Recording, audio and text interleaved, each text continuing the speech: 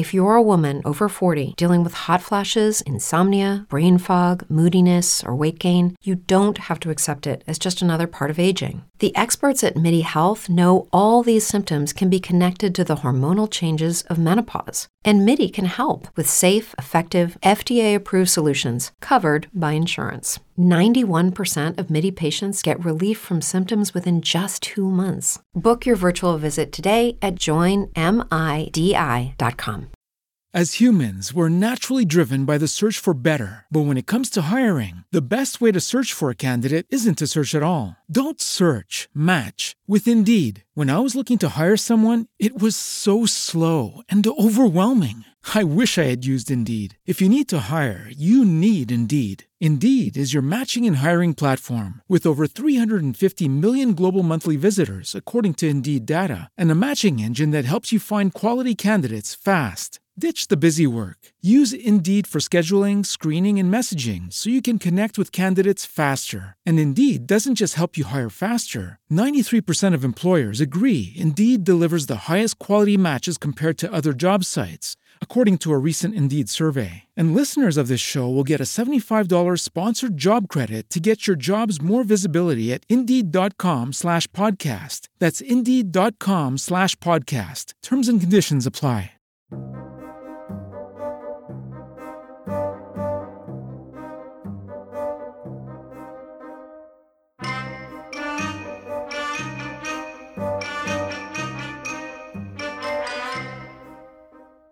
Hey everyone, I have a really fun announcement today. Beyond the Big Screen and the History of the Papacy are members of the Parthenon Podcast Network. We are not the only members, though. Our captain, so to speak, is Scott Rank of the History Unplugged podcast. I'm sure most of you are aware of Scott and History Unplugged. Scott has been a multiple-time guest on both Beyond the Big Screen and the History of the Papacy podcasts. Scott and I presented you the series Hollywood Hates History. Hollywood and historical films is the bad gift that just keeps on giving. Scott and I, along with our partners in crime in the Parthenon Podcast Network, also regularly come out with roundtable discussions. You should definitely check those out. In History Unplugged, Scott presents history and even current events from a variety of perspectives, genres, and eras. Today, I'm going to share with you a part of an episode Scott produced that discusses military history, the Ukraine-Russia conflict, game theory, and much, much more. I really think you will enjoy it. If you want to learn more about History Unplugged, how to subscribe, and much, much more, head over to parthenonpodcast.com, and I will talk to you soon.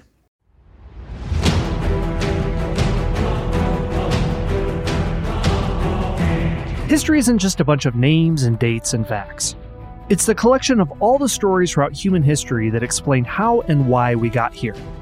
Welcome to the History Unplugged podcast, where we look at the forgotten, neglected, strange, and even counterfactual stories that made our world what it is.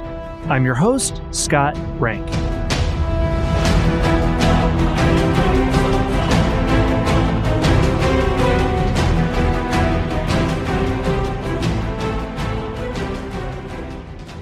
If you ran up to somebody and asked them what one of the most fundamental aspects of human civilization is, first of all, they'd be a little bit thrown off by that question.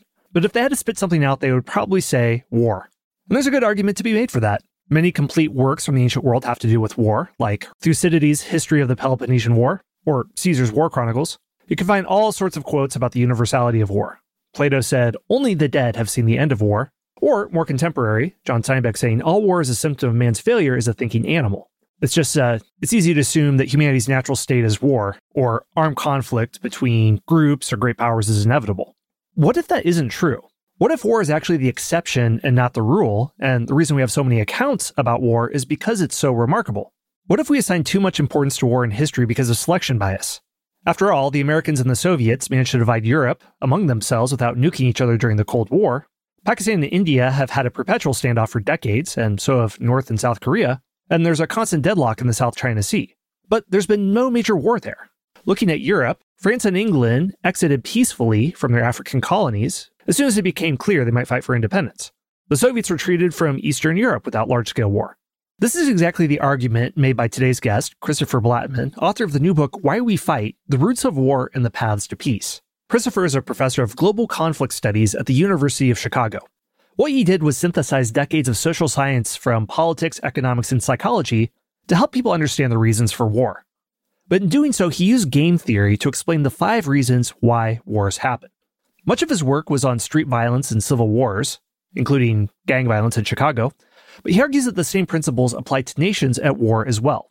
So it can help explain, for example, why Russia invaded Ukraine, why it took so long for the US to leave Afghanistan, why he thinks it's unlikely the US will have a civil war, and what to do about spiking gang violence in big American cities.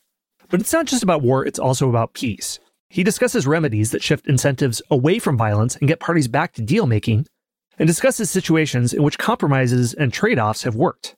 So this is an unconventional approach to how we understand war and its place in history, but it gives us a lot to think about. So I hope you enjoyed this discussion with Christopher Blattman.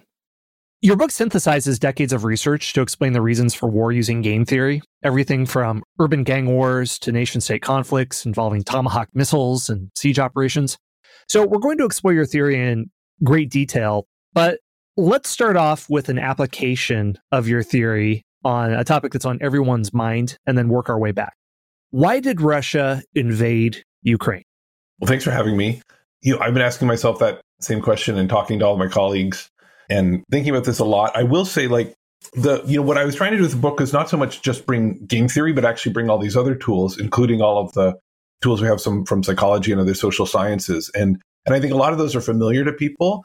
And so the game theory stands out as new or something they haven't heard before. And that's true. But actually, to someone who's familiar with game theory, they're really unfamiliar with a lot of the other stuff that I'm bringing. So it's in some ways, it's an attempt to marry them. And that's like a nice sort of stepping off point for talking about, I think, what's going on in Russia and Ukraine, because I think that's the thing we don't know and we have to figure out is how much of this is irrational and non-strategic and how much of this is rational and strategic. And people really disagree. I have a close colleague, a Russian here at the university, who's a game theorist, who's inclined to think of everything as strategic and who used to be the head of the top economics school and university in Moscow.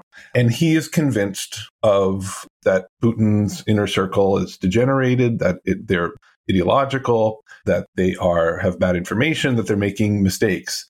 And these two classic, what I think of as classic explanations for war is one is just some people value something so much that they're willing, some nationalist ideal or their own glory or some other thing that they're willing to pay this tremendous cost of war. Others think that, our wars come because our leaders make gross strategic errors. And that's a lot of the common explanation for Americans have for their own country's invasion of Afghanistan and Iraq often. And that's partly true. I think my colleague Constantine is probably exaggerates these things. And like a lot of people, pays too little attention to what I think are really important strategic forces. We have we have to be aware of our own mistakes and irrationality, which are to dehumanize and denigrate and have sort of a rigid, poisonous view of our enemies. And I think we fall into a trap when we underestimate how strategic Russians will be. And so there are ways to think about what is the strategic logic of this invasion. And really briefly, I would say a lot of it has to do with the self-interest of Putin's regime and not seeing a democracy and not seeing Ukraine grow closer to the West, a closing window of opportunity to halt that before Ukraine becomes more powerful, both economically, but armed by the West. And then just a tremendous amount of uncertainty that surrounded this beforehand. We tend to think that, they made mistakes, they were naive, they underestimated all these things, and then we kind of forget just how uncertain we all were and how even uncertain the intelligence was and how so many of us got so many aspects wrong, from the pluckiness and strength of the Ukrainians to the problems of the Russian military to the Western unity on sanctions. None of these were within the realm of possibility, but they were all really bad draws for Russia on all the things that could have happened. So I think we need to pay attention more to those strategic factors and not get too carried away with the intangible incentives and the misperceptions of Putin and his cronies. We're going to get into all those particular case studies because I would like to hear your explanations that either add nuance to what people have traditionally thought, whether America being Afghanistan, or even revisionist accounts of it. But let's start off first to unpack your theory. When you were researching what other historians and political scientists had said as the primary explanations for war, whether it's von Clausewitz or other people, what did you notice was lacking about these theories? And did you see the problems in the academic literature, or was it your firsthand experience doing things like interviewing current and former Chicago gang members or soldiers in Uganda? Right. Well, actually, it wasn't so much that I saw the mistakes of all these predecessor researchers and thinkers. I started to see what was common at all these different levels. So when I was working to study ethnic conflict and reduce within and between village and regional conflict in Liberia, a lot of the patterns I was seeing really matched a lot of the theory that I think others have used to explain the violence among nations. And the same is true when I began studying and working to reduce violence between armed groups in cities, especially gangs and criminal groups in Chicago and Medellin, Colombia. So what I think I appreciated was both, I think some of the strategic and non-strategic forces that had come to us from literally decades of research, right? So, I don't want to even call this my theory. I want to call this my synthesis and translation of what we know from hundreds or thousands of psychologists and political scientists, kind of trying to boil it down to make sense of it for a general audience. Because I kept waiting for someone to write this book and nobody ever did. So anybody could have written this book in my field. I just bring my own perspective from having seen it at a much more local level. So I realized that in order to solve these problems of violence at a city level or at a village level, we needed to be able to think about the same common principles and learn from the same common principles that govern war between nations. You list out factors that cause war to happen, but you note that wars really shouldn't happen and oftentimes don't. And that's something that is missed by lovers of history, because all of the oldest records we have to do with taxes and war. And people can study nothing but military history if they want to. And there's plenty of material. But early in your book that something we miss out on is war is actually rare. This could be due to selection bias. And you give the example of a World War II statistician who looked at World War II bombers and saw that those who returned had their wings shot out, but not their cockpits or engines. And he responded somewhat counterintuitively that we need to armor more cockpits and engines, even though they hadn't been shot out. So can you describe this example and then lead into why war is actually rare and we miss this? Right, because the military wanted to arm all the parts of the plane that were coming back with these bullet holes, which made a certain sense. But what this statistician, Abraham Wald, deduced was that actually the reason we don't see holes on those parts of the plane is because those are the ones that didn't come back. And so there was this survivor bias that was governing our decision about basically how to sort of, not how to be more peaceful, but how to defend ourselves. And we actually make the opposite mistake when it comes to warfare. We sort of see the bullet-ridden carcass after the fact, and it's hard to tell which bullet holes were critical because we're not paying attention to all of the successes, all of the many, many other times that war didn't happen. And if we look around, once you point it out, I think it becomes really self-evident. Just think about what's going on around Russia today. Russia has managed to cow most of its neighbors. Its quote-unquote peacekeepers are in Kazakhstan. It's sort of co-opted Belarus, and the list goes on and on and on. And most of those have not been violent. Likewise, 2 weeks into the Russian invasion of Ukraine, India accidentally lobbed a cruise missile into Pakistan, and peace ensued because it simply doesn't make sense. And here's a rivalry that has been, they've been at odds over borders, over a whole host of issues for decades without any serious level of violence. Some skirmishes, but not warfare. And everybody, school children for the next 3 decades, if not longer, are going to learn about the U.S. invasion of Afghanistan. Very few of them will ever learn about the U.S. invasion of Haiti. And that's because it was over before it began. There's this famous account in 1994 how when a coup leader took power in Haiti, ousting a democratically elected president, I believe it's Colin Powell, shows up on his doorstep. He'd been a mentor to or teacher of this guy in a U.S. military college many years before, I believe, and showed him a video and said, here's a bunch of U.S. troops and tanks and things getting on planes, and they're flying here. And by the way, this isn't live. This was taken 2 hours ago. And the guy surrendered right there. He probably, we don't know what happened next exactly, but he negotiated some terms based on his bargaining power, which made a lot of sense because war would be ridiculously ruinous and costly. And so that's basically the fundamental thing, that most of the time we don't fight. We don't fight because war is incredibly costly. That is widely apparent for anybody to see in the current conflict. And so it's not, the puzzle is why we fight at all and why we don't find some other negotiated solution when we usually do. And you make a point to note that there's a difference between personal violence and war, because When you were describing how war is rare, I thought of a Steven Pinker book he wrote a few years ago called The Better Angels of Our Nature. And he mentions that the chances of dying a violent death at, let's say, the Neolithic period, based on forensic archaeology, something like 15 to 20% of people could have died a violent death from what we see.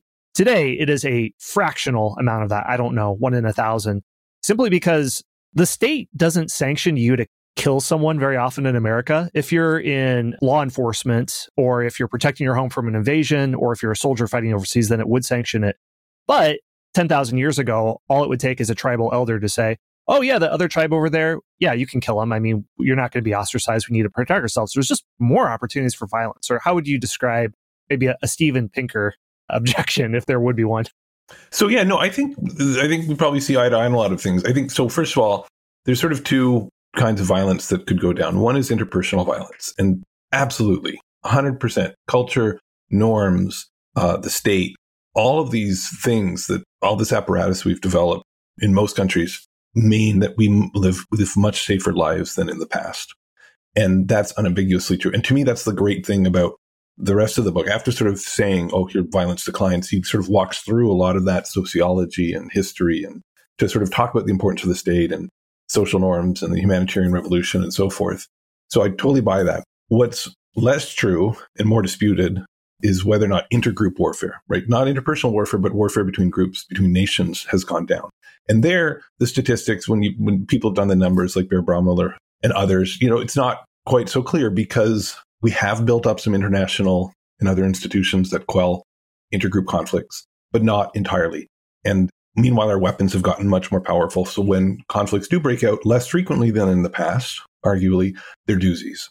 So we live in a world where some kinds of violence have gone down and others still have a way to go. But I think it fits very well into the framework. I bring both the psychological and game theoretic lens to sort of say why it's the case. And also then, why don't we see more intergroup conflict going down? Well, actually, it's mostly low. It's mostly rare. But when it does break out, it breaks out because we haven't quite built all the kinds of padding and institutions we need to minimize it further. Well, let's go down your 5 factors that explain why wars happen. Could you explain them here? Sure. I mean, it goes back to this idea that war is costly. And that means peace has almost this like gravitational pull to it, because the alternative is so terrible.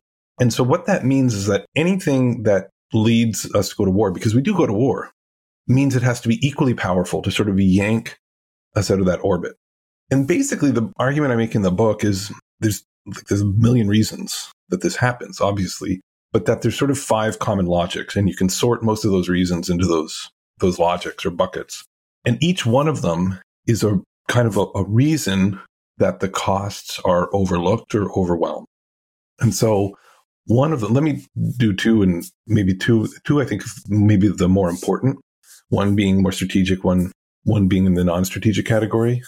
The strategic one is to say, what happens when we have an autocrat or some kind of unchecked leader? This is a person who, by definition, doesn't have to internalize all the costs of war to their group because they're insulated from them. And so they're going to not consider these in their decision. And so they're going to be too ready to use violence.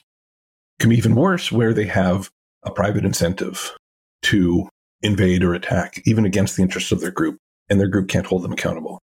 And we can see that. That's basically was my starting point when I talked about the strategic reasons that we might see we can look back and understand the Russian invasion of Ukraine. Putin is not encumbered. He's a personalized dictator. He's not encumbered by accountability to most people, rather to a small circle. And so he doesn't have to consider these costs. He has to consider some, but he may also have a private incentive to want to see democracy exterminated in Ukraine, not because it's a threat to the average Russian. Why would it be? Rather, because it's a threat to his apparatus of control, to have a people that Russians so closely identify with potentially be a model of an alternative way of life, and maybe be a path to color revolutions in Russia. So that's one story. The other, there's a whole bucket there. Another logic is this one I call intangible incentives. And that's where there's something else that you get that's more ethereal rather than material, that leads you to want to fight, that makes, in some sense, the violence worthwhile. And so glory is a classic example, some nationalist ideal. And that is the story that many people, including my Russian colleague, tell about Putin's motivations and the motivations of this degenerated inner circle of people with nationalist ideals.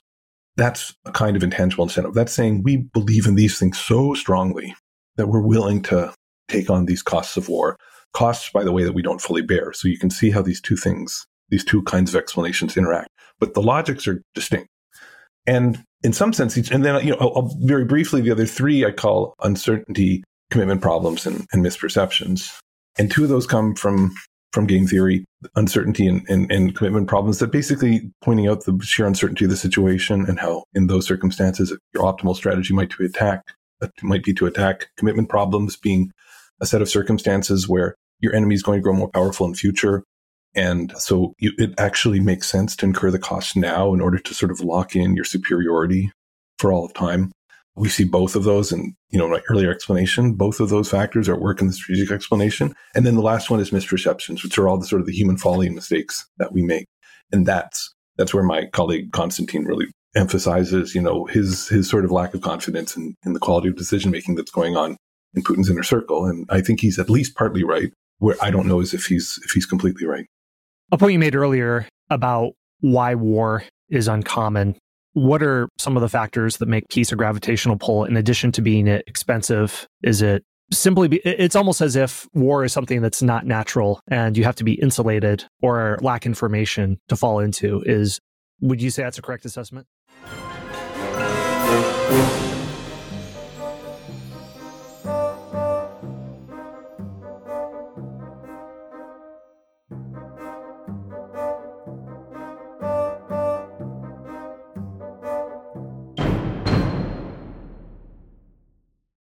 As humans, we're naturally driven by the search for better. But when it comes to hiring, the best way to search for a candidate isn't to search at all. Don't search, match with Indeed. When I was looking to hire someone, it was so slow and overwhelming. I wish I had used Indeed. If you need to hire, you need Indeed. Indeed is your matching and hiring platform with over 350 million global monthly visitors, according to Indeed data, and a matching engine that helps you find quality candidates fast. Ditch the busy work. Use Indeed for scheduling, screening, and messaging so you can connect with candidates faster. And Indeed doesn't just help you hire faster. 93% of employers agree Indeed delivers the highest quality matches compared to other job sites, according to a recent Indeed survey. And listeners of this show will get a $75 sponsored job credit to get your jobs more visibility at Indeed.com/podcast. That's Indeed.com/podcast. Terms and conditions apply.